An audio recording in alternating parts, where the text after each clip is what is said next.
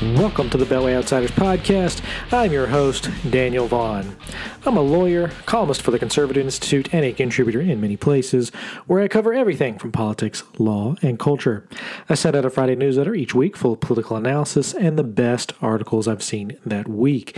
You can sign up and get all of my columns, articles, and podcasts delivered right to your inbox each week by going to thebeltwayoutsiders.com and clicking on the sign-up link, or you can use the links in the show notes, which are available at any time by clicking on them for this or any episode. And finally, if you like what you hear here, please make sure to subscribe and leave a review. If you listen on the website, that's great, but it would be better for the show if you went to iTunes, Google Play, Amazon Music, or wherever you're getting those podcasts, and leave a review. Those 5-star ratings help new listeners and readers like you find us, and I always look forward to reading them. And if you can't leave a review, sharing the podcast with others is usually how we grow anyway, so that is always greatly appreciated as well.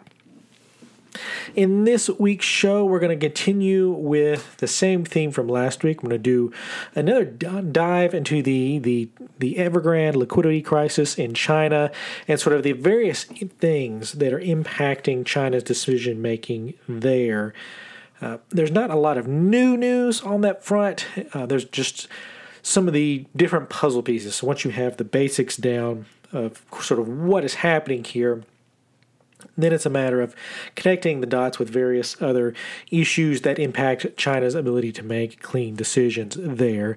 Overall, you have there's sort of three breakdowns that you have. There's the economic factors, the political, and then finally the cultural factors. I personally think the political factors are driving some of the decision-making here more than maybe the economic or even the cultural things, which people are focusing on. But I do think it's worth focusing on all of them. And then the line item today is dedicated to one of the best things on earth, October playoff baseball. And that is one of the reasons why I'm recording so late tonight, because I was up late watching one of those. So give a shout out to that at the end. So that's the agenda for this week's show. And with that, I guess we can jump in here. So last week, I did an introduction to the whole liquidity crisis in China surrounding the real estate market, the various property companies there, and then sort of the main thing surrounding the Evergrande company and how that can impact us here. And so I skipped writing about all this in the newsletter. As I said at the top of it, I wanted to write about it, but there were still some things I was sort of watching and waiting for. I'm still waiting for some of those things, but I wanted to also go through some of the large themes that are playing out with this, because I still think this is a story that could impact U.S. markets and global markets as well, particularly since so much of the supply chain goes through China that if anything happens to their economy, it can have ripple effects everywhere else just because of the global supply chain and the way it is built. So I'm recording this late Sunday evening, October 17th, and some of the early reports I saw said that we could possibly get news on whether or not Evergrande would officially default as early as October 18th or October 19th. So that'll be Monday or Tuesday, looking forward here. At the latest, I think we'll see something on October the 23rd. So that's the other date that's been floating around, is when the official default date could be for the company. And they also have other coupon dates and other due dates throughout the rest of the year here, but the question is, when is the actual default for them? It's probably over this next week. Maybe it trickles into the following week. Obviously, we'll see here. I was looking for some of the early information, and I haven't seen anything so far. I thought where we could start this week, since we don't have that, is a discussion of what's likely to happen, and then to jump into some of the other aspects that could mainly impact what China's decision-making process is going to look like here. One of the reports that came out over the weekend is that China's growth is slowing. In the previous quarter, after registering 7.9, nearly 8% GDP growth in that quarter, right now the reports are that China's growth has slowed down to 4.9%. So a 3-point drop there. And so that's almost due solely to the slump in the real estate section of their economy. It's around a fourth of their entire economic growth when you're looking at them is their real estate market. And so there is some slowdown here. The question is how slow. That 4.9% is below expectations. Everything that I saw had it closer to the 5% range, so being below 5 is a disturbing indicator there because it suggests things are weaker than maybe China is suggesting. And so if you have this default here, what happens from there? In the Financial Times, they had an op-ed by Kevin Drum, the former Prime Minister of Australia, and he is an expert on things related to China, and he wrote his column that sort of laid out the options before the Chinese Communist Party and its leader, Xi Jinping. And here's Drum's breakdown of the Financial Times. He says, so what is China likely to do now? Beijing's policy options are threefold. Bankrupting Evergrande to send a message to the rest of the sector. 2, propping it up because it is simply too big to fail. Or 3, facilitating an orderly distribution of assets. Xi's political instincts may well be to allow Evergrande to face the music and fail. He sees all forms of speculative investment, particularly in property, in Marxist terms, namely as belonging to the, quote, fictitious economy, which crowds out investment in the real economy of manufacturing, technology, and infrastructure, sectors that will seal China's global economic dominance. Quote, houses are for people to live in, not to speculate on, he told the 19th Party Congress in 2017. This view is counterbalanced by an anxiety that allowing Evergrande to fail may trigger a cascading effect across not only the property sector, but the banking institutions that currently finance its gargantuan levels of debt. Fortunately, China has institutional experience in dealing with such crises. In 2018, the private insurance group Angbang was brought under state control and restructured after its collapse with more than $320 billion in liabilities. The regional lending bank, Boshang, was allowed to go bankrupt last year after racking up $32 billion in debt, and $26 billion in public funds was used to help rescue creditors at an average repayment rate of under 60%. And he goes through some others here of different scenarios where these different companies were bailed out to some extent or another by the Chinese party. And then he says, based on these precedents, the most likely outcome for Evergrande is an orderly distribution of assets to a mix of state and private buyers. This would ensure that people get the houses that they have made a deposit for, creditors are paid, and domestic bondholders skate through with just a minor haircut, while international bondholders are likely to see a comparatively bigger loss. That may deal with the immediacy of the Evergrande problem, but if the party continues to forcefully deleverage the property and finance sectors, it could be just the beginning. Already, we've seen another mid-sized real estate developer, Fantasia Holdings, fail to make a $206 million bond payment, and another, Modern Land, has asked to defer a $250 million payment. Evergrande's failure could already be spreading. It could be difficult to replicate an orderly redistribution of assets across the entire property sector for every struggling firm. If the sector significantly slows or contracts, the implications for overall economic growth would be serious.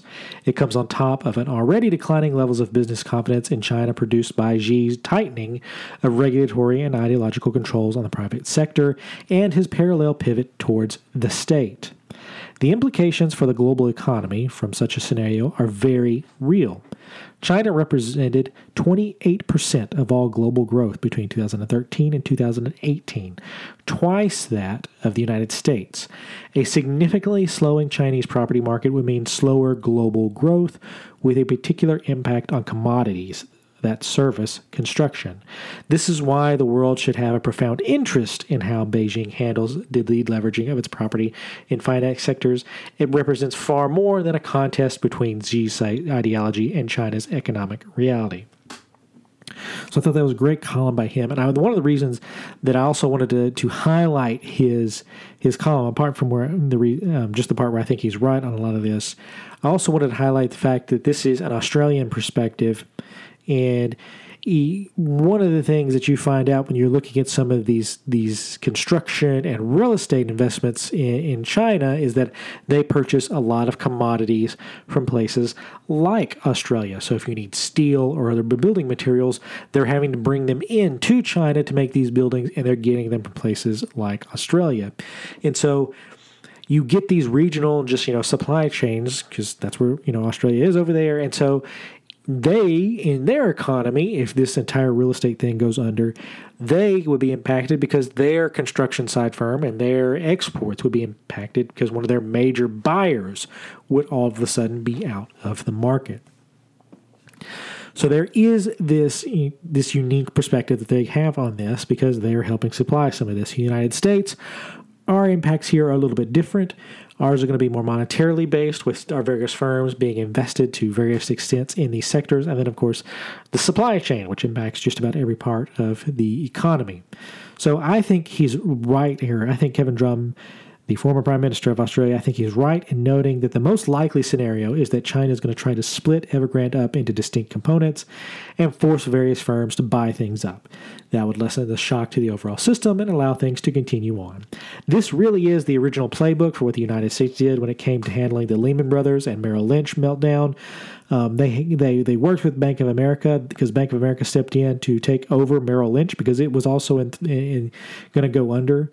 And then Lehman Brothers were the ones who couldn't find the buyer. They were the ones who they tried to get Bank of America to step up to the plate to buy them out too, but they were already taking on, Bank of America, that is, was already taking on Merrill Lynch and had no interest in also taking on Lehman Brothers, and there was no one else who was willing to take Lehman Brothers.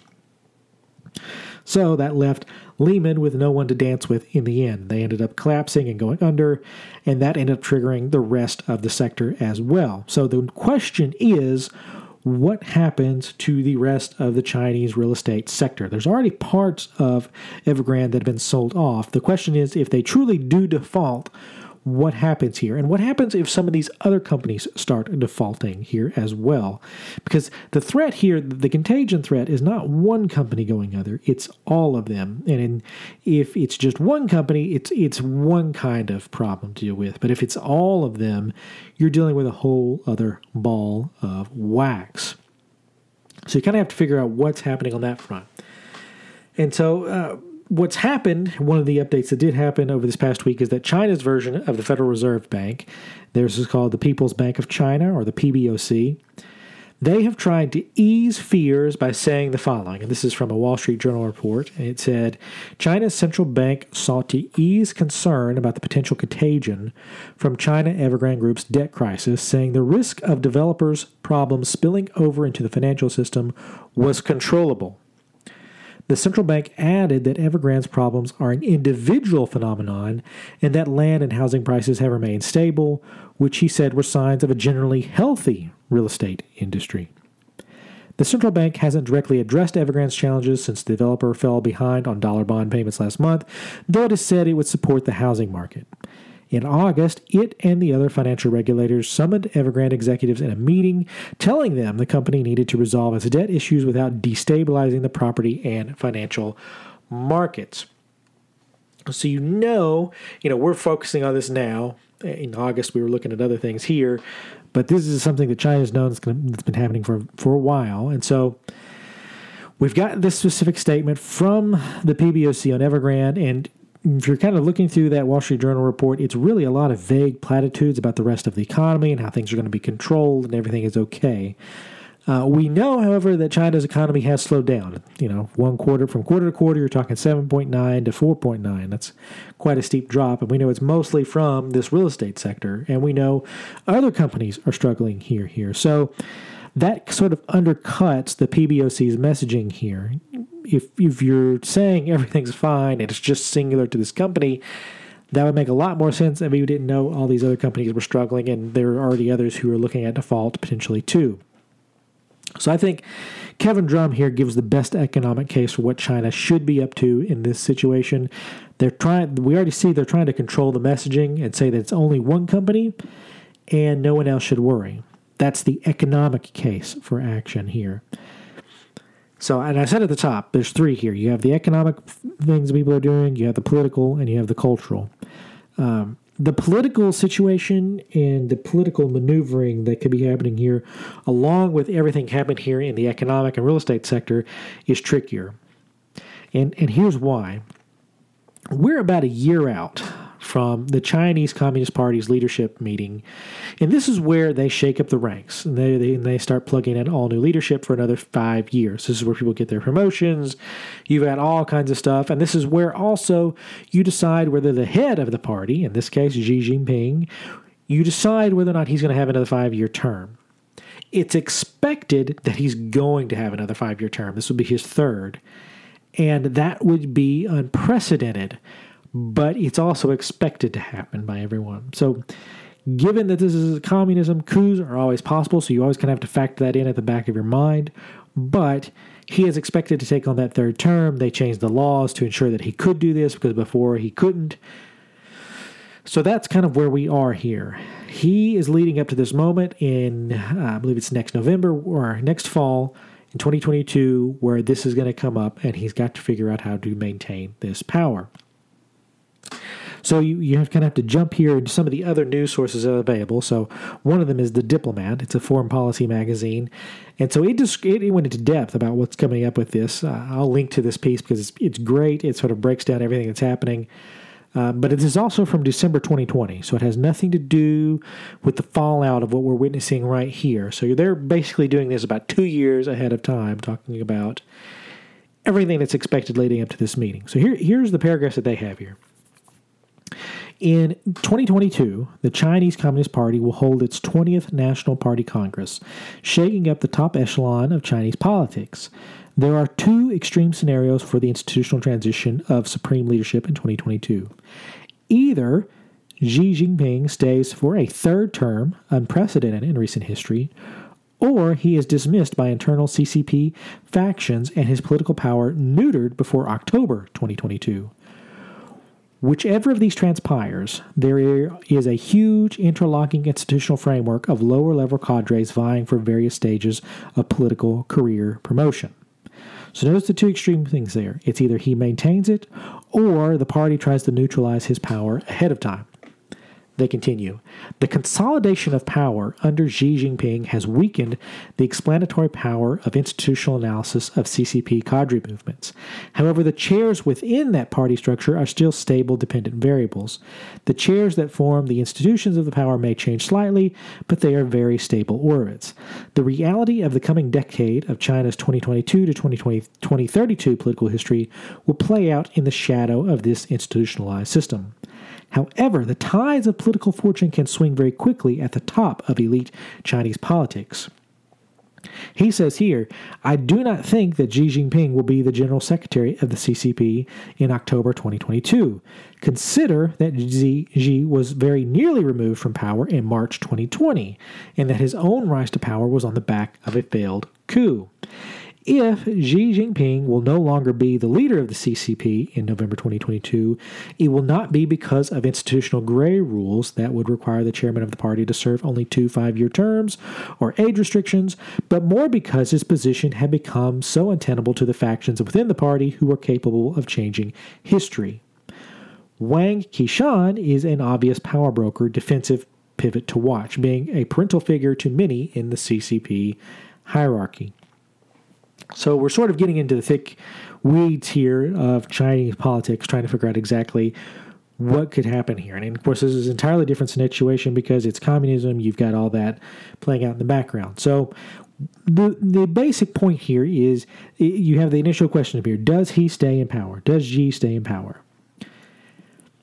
That last name, though, and the reason that I'm highlighting this piece in The Diplomat, not just because it states a lot of what things you need to know about this, but it's that last name, Wang Qishan, that stood out to me because the Wall Street Journal ran a report last week about how Xi Jinping and the CCP were starting a corruption investigation of the country around this Evergrande deal, and the title of that report, or in the gist of that report, just really quick, it named Wang Qishan as one of the potential people to be investigated as a part of this. And so the title of That Wall Street Journal report was Xi Jinping scrutinizes Chinese financial institutions' ties with private firms. Inspections aim to ensure full Communist Party control over what is seen as the lifeblood of the economy, say some people familiar with the plan. So they are laying out kind of what they're going to do here. The CCP and the Chinese outlets are all reporting on this and describing this new corruption investigation as being done on economic or corruption grounds. So the Wall Street Journal had this nugget in it. First, they describe what's happening here. They said that these people said individuals who are suspected of having engaged in inappropriate dealings are likely to be formally investigated by the Communist Party and potentially charged later, while any entities found to have gone astray would be disciplined. The leadership would also use these findings from the inspections to decide whether to slash the compensation of executives at these state financial juggernauts. Some officials at the Ministry of Finance, which funds big state finance institutions, have been pushing for the cut as compensation in the financial sector is seen as too high compared to that of other industries. At a September 26th meeting aimed at mobilizing the troops ahead of the new inspections, Zhao Lehi, I think that's how you pronounce it, current head of the anti-corruption body current head of Mr. Xi's anti-corruption body, said the inspectors in charge of examining the 25 institutions will thoroughly search for any political deviations. Note that phrase there, political deviations. So this is a corruption thing in economic matters, but they're looking for political deviations. So you have to jump down a little bit to find this next piece, which is the most important part of this piece. And they say, Mr. Xi's goal, some officials said, is to make sure the party exerts full control over the economic lifeblood of the country, preventing the financial sector's capture by big private businesses and other power players that threaten the state's influence. I think you can read that as threatening him. Details of anti-corruption probes are often murky. During his early years in power, Mr. Xi used a wide-ranging campaign to both clean up the party plagued with corruption and to take down or sideline political rivals to secure his hold on power. The financial sector is known within China as the power base of Vice President Wang Qishan, who gained prominence while running state-owned China Construction Bank Corp. In the 1990s and for years had installed people close to him in important positions at state-backed financiers, including the China Construction Bank. While serving as Mr. Xi's anti-graft czar during the leader's first term, Mr. Wang largely avoided investigating the private sector while he pursued probes into other parts of the economy. But the financial risk in China kept building up, in part because of aggressive lending by state banks to some well-connected corporate high flyers. Mr. Wang's political influence has diminished in recent months.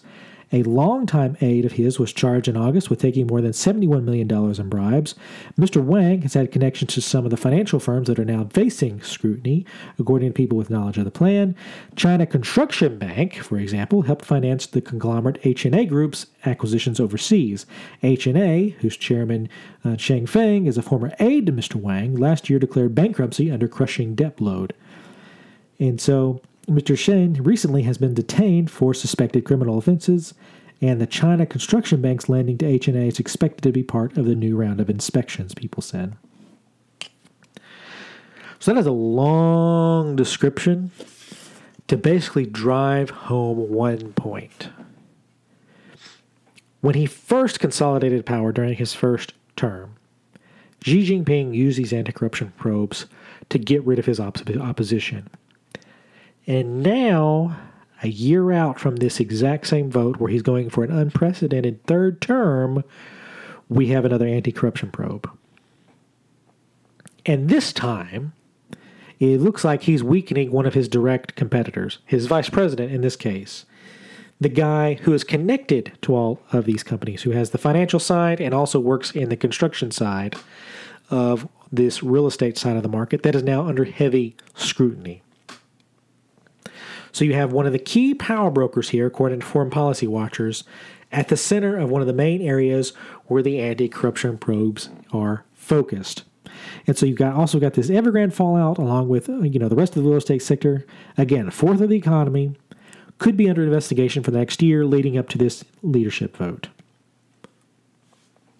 It's really not that hard to come up with a playbook and imagine sort of like the following. Xi Jinping and his base of power blame rival factions for the wrecking of the economy and enriching themselves in this part of the sector. And then they proceed to jail those people for bad political beliefs, bad wrecking different parts of this economy, of making people not be able to have their houses. And so he uses corruption probe to get rid of all these people, say he still has to clean up the party, takes on his third term, becomes a champion of the people in the process.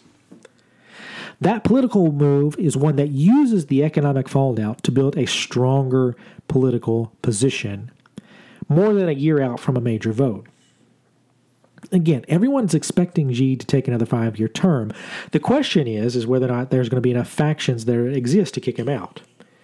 But if you toss all those factions in jail and then reward the people who are willing to stick with you, all of a sudden you have reinforced your position both in the party and in the country.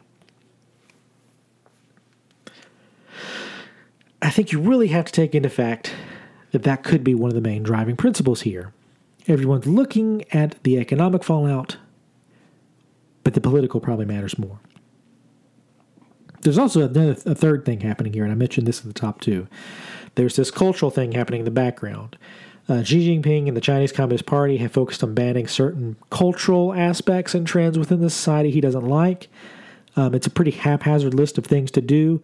You may have seen stories about how China has banned the Bible and the Quran and various apps that people have on their phone that have those on there. They've also they've pushed LinkedIn so hard that LinkedIn, the social media network, has left the country. One of the odder reports I think I've ever seen, but it's those sorts of things, and it's sort of this cultural thing where he's doing this. Tanner Greer, I thought, offered a pretty good explanation for why all this is happening. Because this is more of a cultural thing. It's not really an economic or political thing, although I do think it does have political ramifications. But Tanner says the following.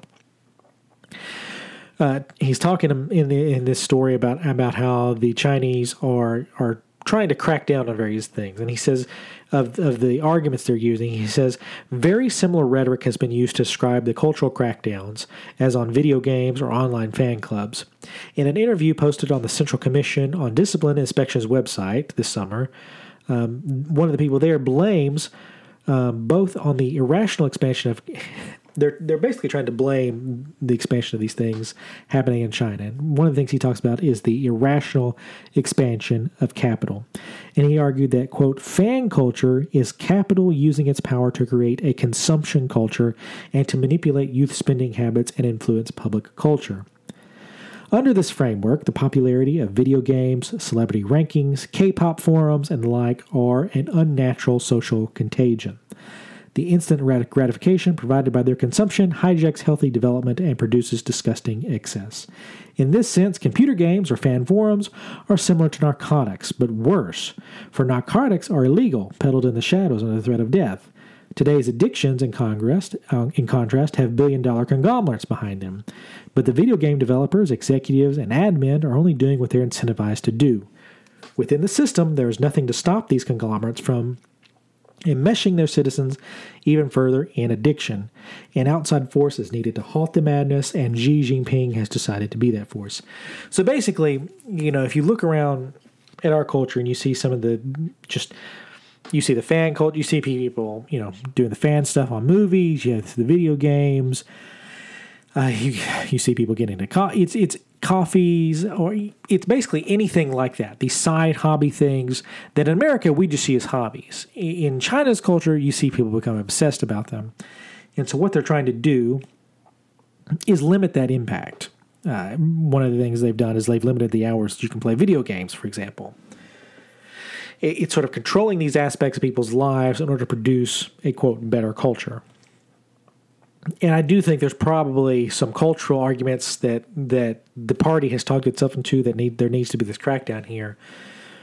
But what I would also say about all these things is that about these sort of cultural points, and I think that they are also part of the overall political and economic calculation here too.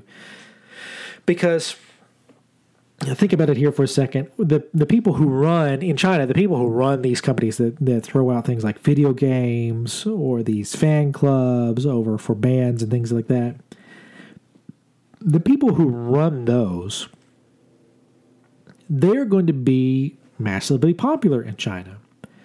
They're going to be running these really profitable companies, much like the Evergrandes of the world. And in China, the big wealthy types are dangerous because they're far more Western than they are communist, or what you would consider, what the Chinese Communist Party would consider to be a upstanding Chinese citizen. And so those types, though they fall outside, the real estate sector, are also dangerous politically because they could form factions not loyal to Xi Jinping. And so he may be looking at these groups and saying, well, we're going to crack down on these on a cultural basis, but in the process, this is going to help me to rein in this side of the culture in order to have a better political base. That way I don't have any loose threads. There's not any of these big names out there making bukus of money. And also I can, in the process, make this an argument of making my culture better. I think that could be part of what's happening here too. So, China is obviously not communist in the same way that the Soviets were with the USSR. They've tapped into the potential of markets. They have a booming, economy with billions of people. But even with that, politics and the rules of politics, those surpass sort of every system. You've got to figure out a way to build your coalition of people that keep you in power, and then you have to figure out how to circumnavigate, or in the cases of authoritarian regimes, get rid of your rivals. It doesn't really matter what systems you have on top of that. Those are still the things that you're trying to do. And if all reports say that he wants to retain power, I don't have any reason to doubt any of those reports because they've been reported for a long time. So the question is, ultimately, how does Xi Jinping maintain his power and maintain his hold? Evergrande and some of these crackdowns provide a path forward for accomplishing just that task. Maybe, in the process, he offers a rationale that paints a picture of why he's doing everything. But all these explanations, I think this applies to both the economic rationalizations and the cultural ones. All of those offer either a pre- or post-hoc rationalization of actions that ultimately entrench his power base in the country and within the Communist Party that runs the state. And if everything you do, whether with a cultural basis or an economic basis, if everything in the end also entrenches your personal political power, we probably need to ask, why did you do this in the first place? So where does this bring us back? We've kind of, chased several rabbit trails here. Where does this bring us back? If you look at the investment money internationally and how it's watching this play out, it is all sort of doing the same thing. Everyone's expecting China to act on economic self-interest grounds and focus on protecting their economy, much in the same way that the United States did with Lehman Brothers. Now, ultimately, saving Lehman Brothers didn't end up working, but people are expecting that kind of effort from China. And since China doesn't actually have to pass any legislation through something like the U.S. Congress, which complicates any type of rescue plan, most international money is expecting this to go much smoother in China than it did the United States, because if Xi Jinping wants to do something, he just orders it and then it's done. But consider this. What if economic self-interest is only one factor of the equation? What if these other reasons that I've offered up, the cultural, and even more importantly here, the political ramifications at stake? What if those things override economic self-interest? If Xi thinks he can blame the worst of this fallout on his rivals to maintain power, then why not take that path? He can use this path to clean everyone up and clean everything up on the backside. And then in the meantime, he can do his thing where he's doing the saber rattling at Taiwan internationally to appear strong in front of the feckless Joe Biden in the West. And then domestically, he can arrest his opponents for wrecking the economy. In the process, he paints himself as the hero of the people for cleaning things up, which is no different from any other authoritarian regime of the past. This is a very similar playbook to the Soviets. They did this multiple times. And then, of course, it's also very similar to Vladimir Putin, who uses these kinds of storylines and narratives in the media locally all the time. Now, I'm not saying this is going to happen. I'm not an expert in China, not even by a long stretch. But the politics at play in this make a lot of sense. And for all the talk about how Xi Jinping is a noble and the CCP is a closed box, all of which is true, there do appear to be some threads you can pull on here and find some possibilities. I think politics makes sense here, mainly because when you look at the history of communist and Marxist regimes, this is kind of their MO. This is kind of what they do. They focus on saving themselves politically before they focus on saving things economically. Now, we're going to find out more about this, once the Evergrande default takes place. Maybe China aces this and convinces everyone that it wasn't a big deal and nothing happens. And, I just spent the last couple of weeks studying all this for nothing. That is certainly possible. But as I said last week and even mentioned in the newsletter, I can't help but shake a feeling that they're going to botch this just like they did the pandemic. The political machinations here may seem well planned and diabolical, but it still requires some competence to pull off. And very few communist regimes have ever had that kind of competence. So we're going to find out here. Keep an eye on the Evergrande default news and watch how China responds to everything. And watch the markets responding domestically and abroad. We're going to learn a lot about that over the next few weeks and months. So that's kind of what to watch out for there. That's all I've got for this week. The light item, this is the reason why I'm going to be struggling to sleep. The Atlanta Braves won their second game of the NLCS on a walk-off. They won their first game on a walk-off, too. It was astounding. Both times in the ninth inning. And they did this both times. So, in back-to-back games. This is the call from the Braves game from Major League Baseball. MLB, they've had a spectacular postseason so far. If you've missed some of it, you've really missed out on some good games. But this is the call of the second game. Watched it live. It was spectacular. Here it is. I'm thinking of Craig Kimbrell with the Braves, Zach Britton with the Orioles. No manager will ever be caught again with their closer in the bullpen in a big moment. In a situation like this, Rosario, not a lot of as you see the arms real quick for the Dodgers, really good arms the whole way through. They're going to have to play a little bit shallower because Dansby Swanson's got to be off. Rosario, though, last night faced Jansen, so got to see him. Just a little thing. If there is a base hit, Ron Washington will be sending the runner. That's a given, especially with 2 outs. Shift is on. 3 infielders on the right side. Taylor, the lone infielder, on the left.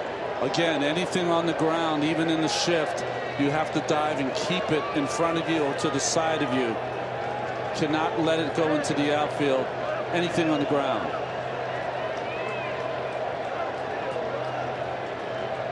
Eddie Rosario, 3 hits tonight against Kenley Jansen. And first ball swinging. Oh, and it gets through. And here comes the winning run. Swanson scores, and the Braves win again in their final at-bat.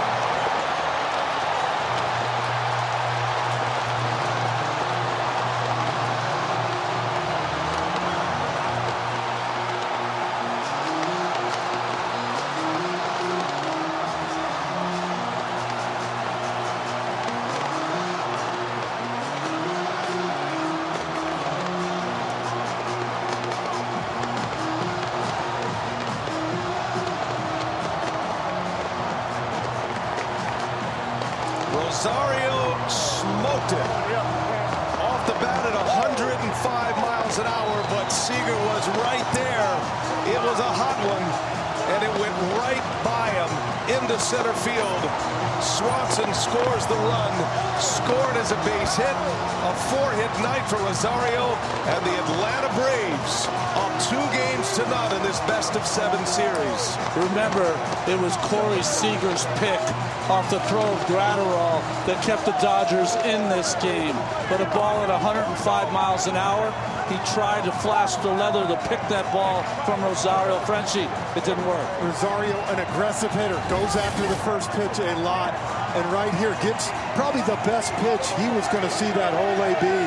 And for the fourth time tonight, smokes it. Again, traded for Eddie Rosario, a player that you knew was not going to be able to play for you right away. The dividends have started to pay off. Tough chance for Seager. Rocket. Went for the backhand. Missed it. Bedlam in Atlanta. Pouring out of the dugout. And Jansen's outing. Last one pitch. Brian, the Braves have held serve. They were up 2-0 in last year's games. They were up 3-1 in last year's games against the Dodgers. They're going to Dodger Stadium, where the Los Angeles Dodgers won 58 times this season. Far from over.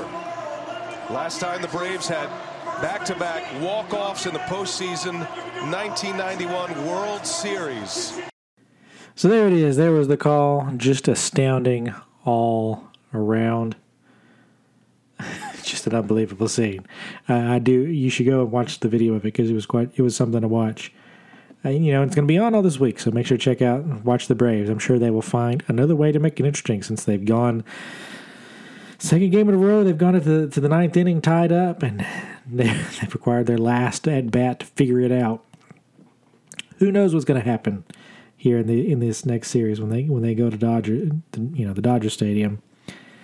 Who knows what's going to happen? So, but it should be good. It should be good. It's been a good stuff. In that second walk-off there, the Dodgers had literally just brought out their closing pitcher, their closer, and he threw one pitch. And that was the pitch you heard. Just one pitch. They thought they were bringing out their ace to lock things down for that inning, and it was over right then and right there. So that's all I've got for this week's show. Questions, comments, corrections, or feedback, you can reach out to me in the contact information in the show notes or hit me up on Twitter at DVonCI. Look for my next columns on Monday and Friday at the Conservative Institute, and the newsletter goes out early Friday morning, so make sure to sign up before that, and you will get the next issue. Thank you for listening to this podcast and making it a part of your day.